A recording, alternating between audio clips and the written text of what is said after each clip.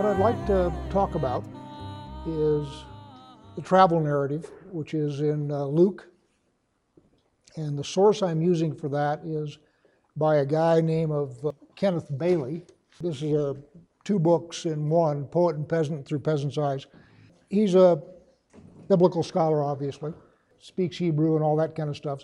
Spent a lot of time in the Middle East, mostly in Lebanon, but some in Israel. His perspective is that you can learn a lot about what's going on in the Bible by observing village life today in the Middle East, because the social structures and that kind of stuff in the villages in the Middle East hasn't changed. So he has a lot of really good insights into what's going on in the Bible just from that perspective.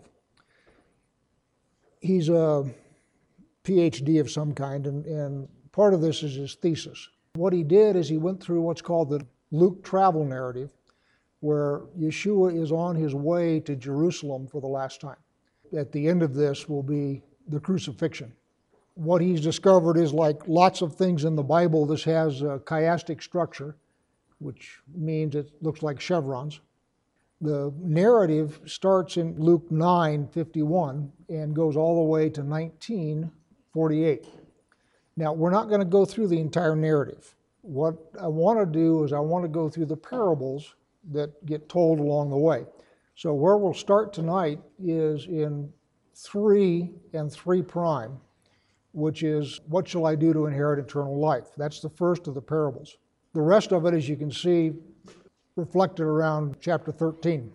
What I want to do is I want to talk about the parables in the context of this structure that we have, but also in the context of Bailey's perspective on what village life is like.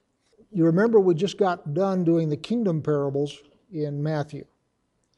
And what I said then is that the kingdom parables are prophetic. In other words, they line up with the letters to the 7 churches in Revelation, and they also line up with Paul's pastoral letters. One of the things that I said about the parables in Matthew is that they are designed to tell the truth while concealing information. You remember that we talked about it in the context of Isaiah 6, where God tells Isaiah to go talk to these people, but talk in such a way that they won't understand you. So the parables in Matthew are not intended to be understood by the people who are hearing them. And you remember that when Yeshua gave those parables, his disciples says, "What? We don't even understand what you're talking about. Why are you doing this?" And then Yeshua, of course, goes ahead and explains that they are on their way into exile, and he's speaking in parables. The parables here are different. They are not designed to conceal. The parables in Luke are what I would call Middle Eastern wisdom. So the way people talk and think in the Middle East, and especially in biblical times, is different than the way we do now. Again, I've talked to you about this in the past, the idea of mashalim, which is usually a couplet, which is designed to tell some wisdom in a very compact way. And what you're supposed to do is you're supposed to think about that and chew on it and talk about it and so forth, and you're supposed to tease the wisdom out of it, but the wisdom isn't necessarily on the surface. The other way of encoding a lot of information in a fairly compact delivery is in a story. So what the parables are here are what you might call typical stories, in other words, stories of a type, which are designed to convey a lot of truth in a very compact delivery. The problem that most of us have with the parables in Luke here is the culture in which they are being spoken is fairly foreign to us. The first one we're going to do tonight will be the Good Samaritan. And that's the first of the parables in this structure that I've got up there for you. It's in bullet number 3, and that'll be the parable of the Good Samaritan. And it'll also be Martha and Mary. And I'll explain that in just a minute. But as we go through it, there are things that the people who were listening to those parables would have understood without it having to be said. And an example I would use is if I were to say that Catherine went down to King Soopers to pick up some groceries. Everybody here knows that she's driving a car, or a van in her case. I don't have to say she got into her van and drove down to King Soopers to get some groceries. So that's sort of packed into the story and isn't stated. And if you don't understand the culture where these parables are being given, there's a whole lot of what's going on there that sort of goes over your head. The value of Bailey's research is that Bailey has spent a lot of time in Middle Eastern village culture. And so when he writes about these parables, he's able to give you some of that background that isn't obvious in the text of the parable, but everybody listening would have understood. The question in both cases is, what shall I do to inherit eternal life? What you have is the lawyer, and we'll read that in a minute, who asks Yeshua, what shall I do to inherit eternal life? Yeshua says, study the Torah and love God and love your neighbor. And he says, well, who's my neighbor? And then that takes us into the Good Samaritan and so on. We'll talk about that in more detail in just a minute. The next one down is the rich young ruler. And that's in Luke 18 through 30. And again, the question is the same. The rich young ruler comes to Yeshua and says, what shall I do to inherit eternal life? Then we have some discussion about the Torah. In other words, he says, well, what do you think? I mean, what's the Torah say? The kid says, I've done all that from my youth. So the two things are love God and love your neighbor. Love your neighbor gets played out in the parable of the Good Samaritan. Love God gets played out in the story of Mary and Martha. What shall I do to inherit eternal life? Those vignettes are all by way of answering that question. Love your neighbor is Good Samaritan. Love God is Mary and Martha. So those are both by way of answering the question of what shall I do to inherit eternal life. In Luke 18, where the rich young ruler asks the same question, love your neighbor translates into give your money to the poor. Remember, the rich young ruler is told, sell what you have and give to the poor and follow me. And then love God is where his disciples say, hey boss, we have left our homes and followed you. And then Yeshua says to them that everybody who leaves everything behind and follows me will inherit eternal life. So again, it's love your neighbor, love God in both cases. So you see how the structures are parallel and in fact the same, but he uses different examples and different stories in each to make the same points. So now what I want to do is go to Luke 10 and 25, and behold, a lawyer stood up to put him to the test, saying, Teacher, what shall I do to inherit eternal life? You've all read the Bible multiple times, and you remember that one of the things that happens when Yeshua speaks anywhere is you get local authorities that will come in there and say, all right, just how much does this guy know? You've all been to a Baptist church, and they start asking you questions about, well, what do you eat? What do you mean you won't eat pork? What do you mean? You guys into work salvation? All of the sort of standard questions that you get when you come into another group from a different perspective. When Brian and Ray and I first went to the Baptist Board of Elders to decide whether or not we were going to be tenants in the building, we got the standard Baptist exam. You know, you guys believe in work salvation, so you guys think you follow the Torah. Well, do you do this? No, we don't. Oh, well, then you don't really follow it. And you know, this whole dialogue that goes on. And so Yeshua in this case is in a group, and somebody there who regards himself as an authority asks Yeshua a question. And notice that the motivation there is to test him. Then we have a discussion on the Torah. Verse 26.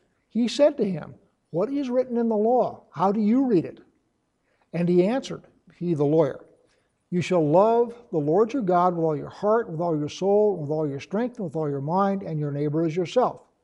And he said to him, Yeshua said, you have answered correctly, do this, and you will live. So you have this little Torah lesson, which is, what do I do to inherit eternal life? Love God, love your neighbor. Good answer, go do that. Now at this point, if the guy had walked off and put his hands in his pockets and gone off and loved God and loved his neighbor as best he could, he'd have been fine. But he can't leave well enough alone. But desiring to justify himself, he said to Yeshua, "Who is my neighbor?" I would gently suggest he's probably expecting an answer like the people in your community, perhaps the people in the synagogue, perhaps Israel. What he's not expecting is what he gets. Oh, one other thing. If you go into the wisdom literature, and I think it's in Sirach, what it says is, don't feed your enemy lest he become stronger than you are. There are a number of sects of Judaism. They don't all like each other.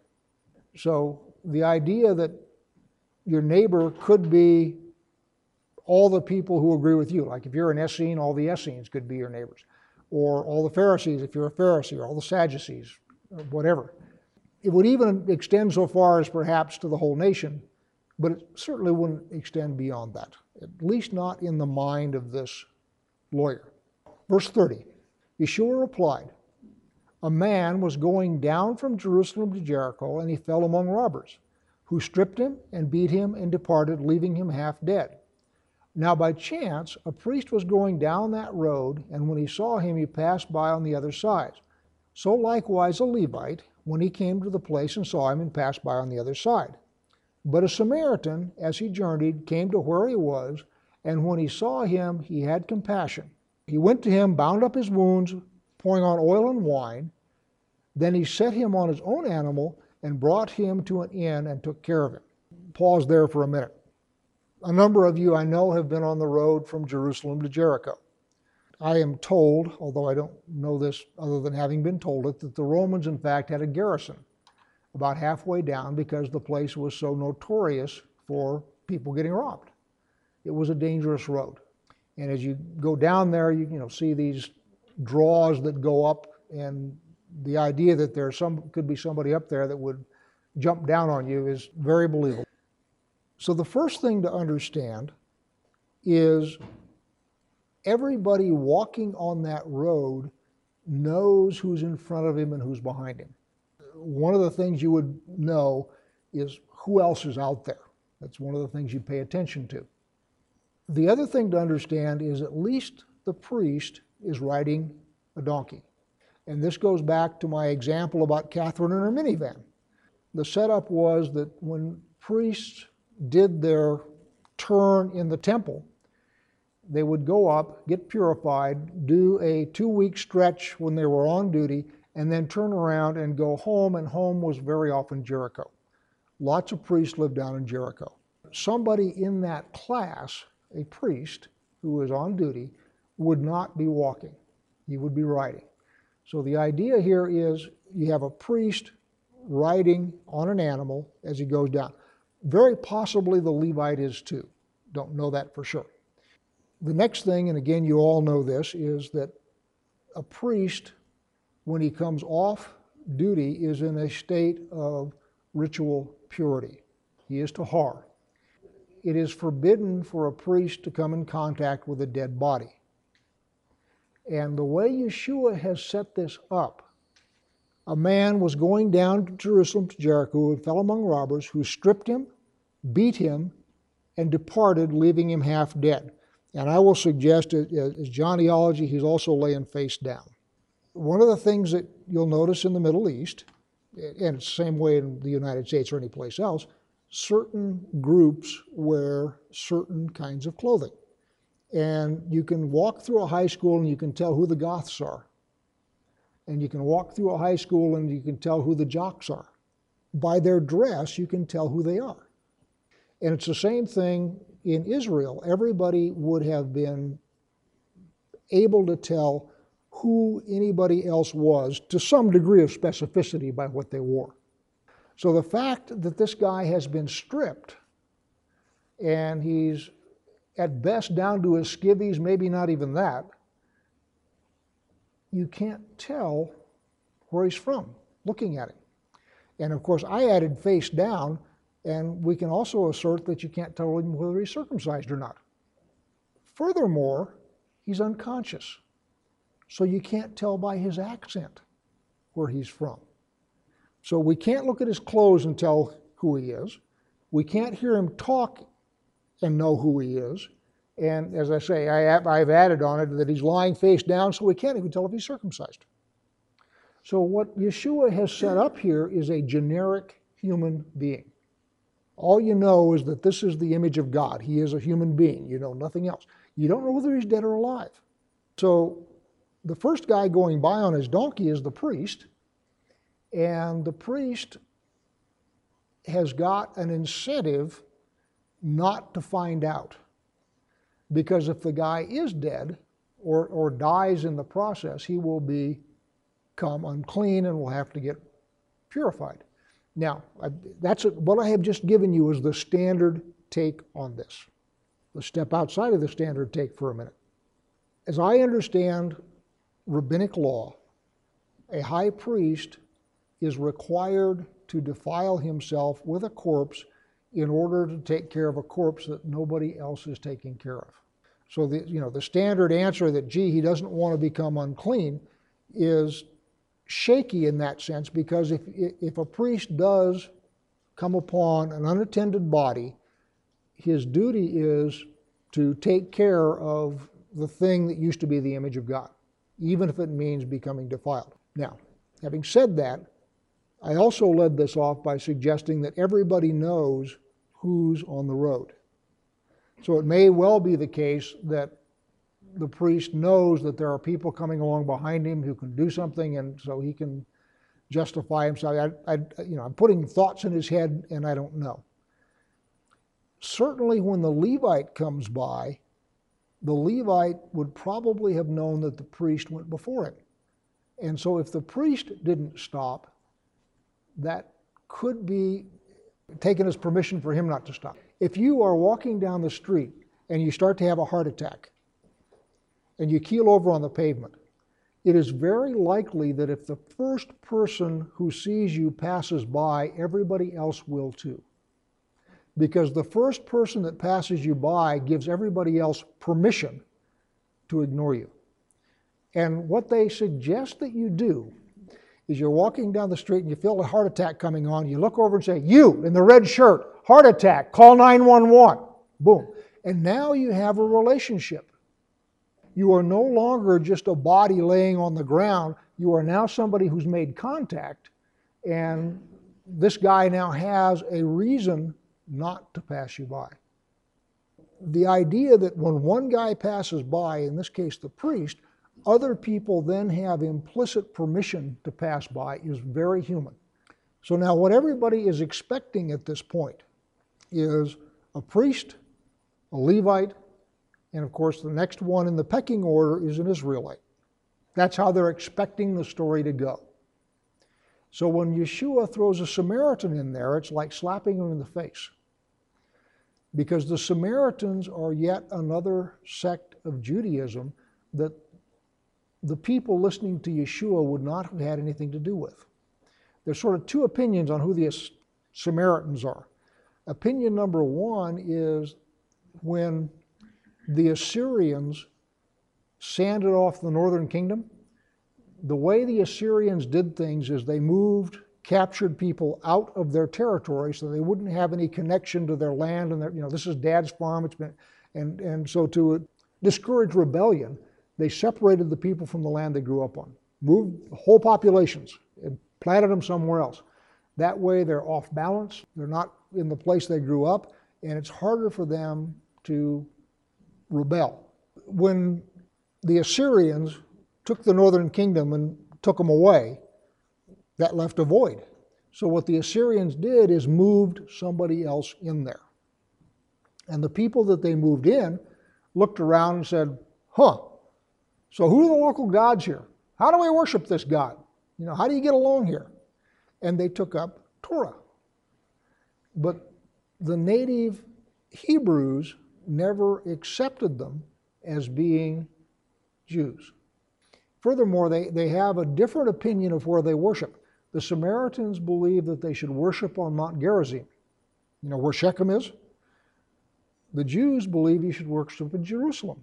So you've got all sorts of tension. So the idea of a Samaritan showing up as the hero of this story is a real disconnect.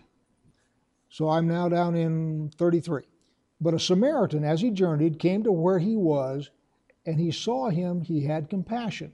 He went to him and bound up his wounds, pouring on oil and wine. Then he set him on his own animal and brought him to an inn and took care of it.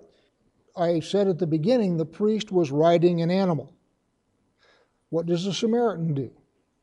Puts him on an animal, binds him up, and puts oil and wine on his wounds. Basically does everything necessary to care for this guy. And the next day he took 2 denarii, and of course everybody here knows that a denarius is a day's wage for a common laborer. A skilled laborer would get more. If you're a skilled mason or a carpenter or something like that that has a skill, you would be worth more than that. We're talking about common laborers. So he gives him 2 denarii, saying, take care of him, and whatever more you spend, I will repay you when I come back. Which of these 3 do you think proved to be a neighbor to the man who fell among the robbers? He said, the one who showed him mercy. And Yeshua said to him, you go and do likewise. The idea that a Samaritan is more righteous and more compassionate than a priest or a Levite is sort of by way of sticking it into him. That's not anything that they would have expected. Notice that what the Samaritan does is backs out what happened to this guy. He goes down, down, down, down, and then the Samaritan picks him up and restores him, puts clothes on him, brings him up, and so it's sort of a backing out, if you will, of what happened with the robbers.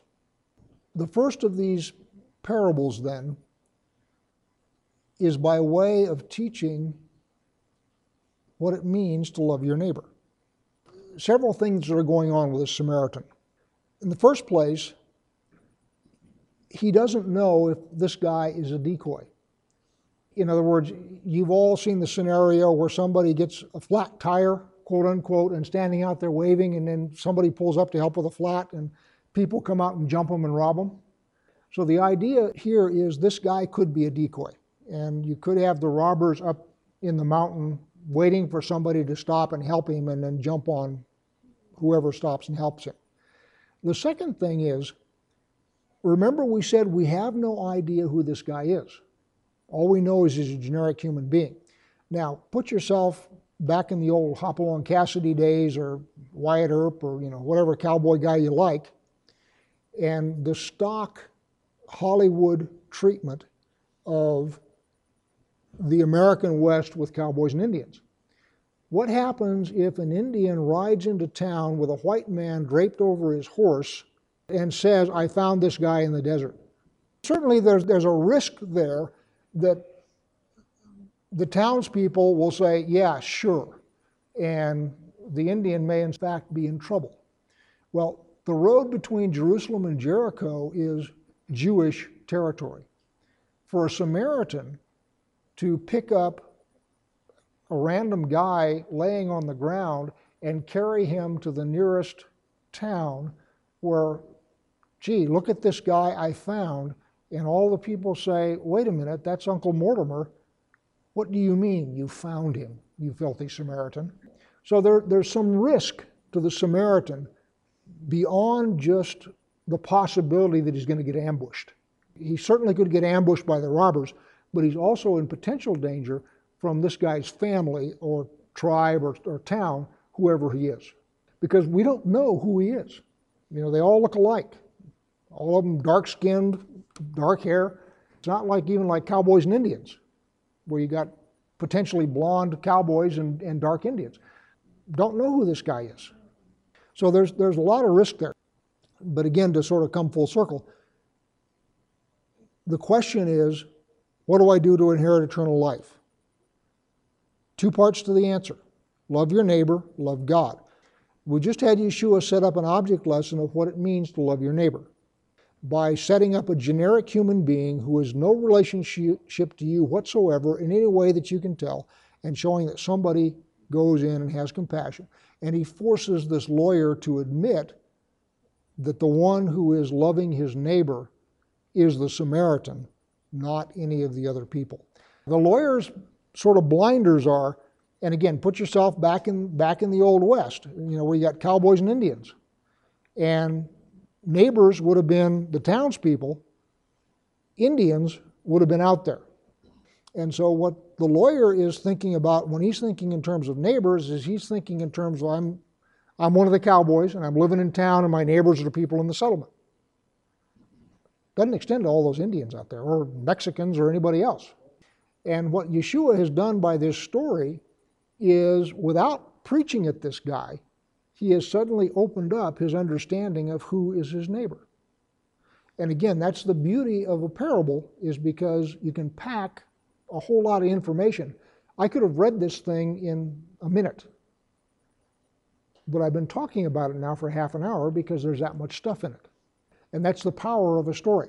Now, the second half of the answer, love your neighbor, then love God, we now go down to the vignette of Martha and Mary.